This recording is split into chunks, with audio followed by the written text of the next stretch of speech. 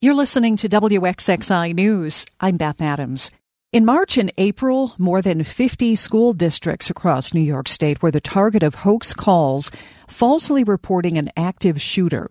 One central New York lawmaker now wants to increase the penalty for this crime known as swatting. Ava Pukach reports.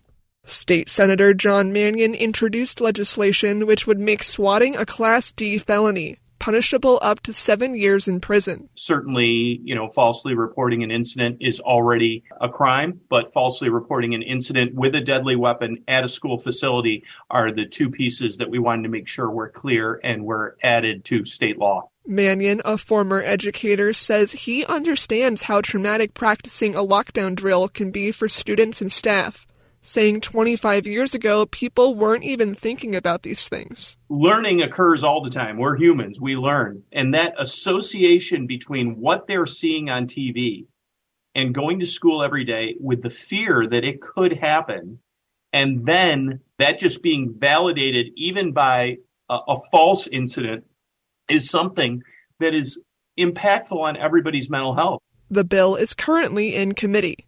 In Syracuse, I'm Ava Pukach for WXXI News. Two Rochester teams will be in playoff games next weekend. The Amherst stayed alive in the Calder Cup playoffs with a 4-0 win over the Syracuse Crunch Sunday afternoon to tie that best-of-5 series at 2 games each.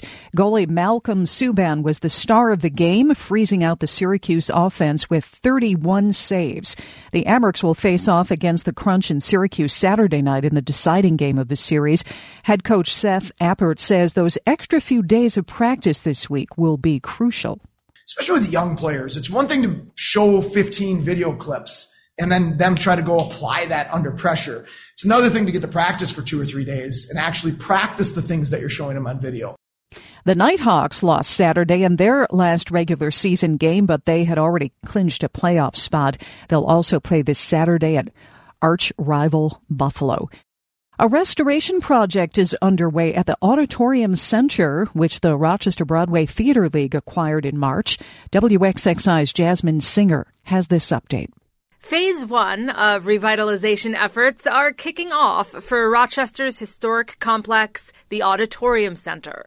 The Auditorium building is made up of the Rochester Broadway Theatre League's Auditorium Theatre, as well as the Auditorium Center. Arnie Rothschild, board chair for RBTL, says the updated complex will not only result in more events at the Auditorium Theatre, but the various sized spaces will allow Rochester area performing arts communities of all stripes the opportunity to take advantage of the building. The Philharmonic may choose to rehearse in different spaces in the building. Blackfriars even said that they need more rehearsal space. So we will have in the community a great performing arts center complex. Renovations are expected to be finished by 2030, just in time for the building's 100th anniversary.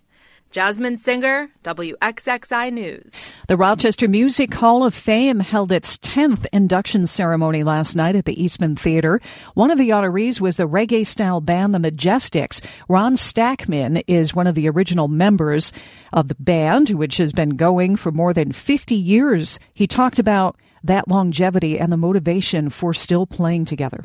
Oh, I think the main thing is we like each other. We've been through multiple marriages and divorces and births and deaths amongst all of us, and we still remain friends all the time. So I always think it's better to make music with people you love. Other inductees included Tony Award-winning choreographer Garth Fagan and Will Hollis, music director and keyboardist for the Eagles. Hollis was inducted by a surprise guest, Eagles founding member Don Henley. You can find more local news on our website, WXXInews.org.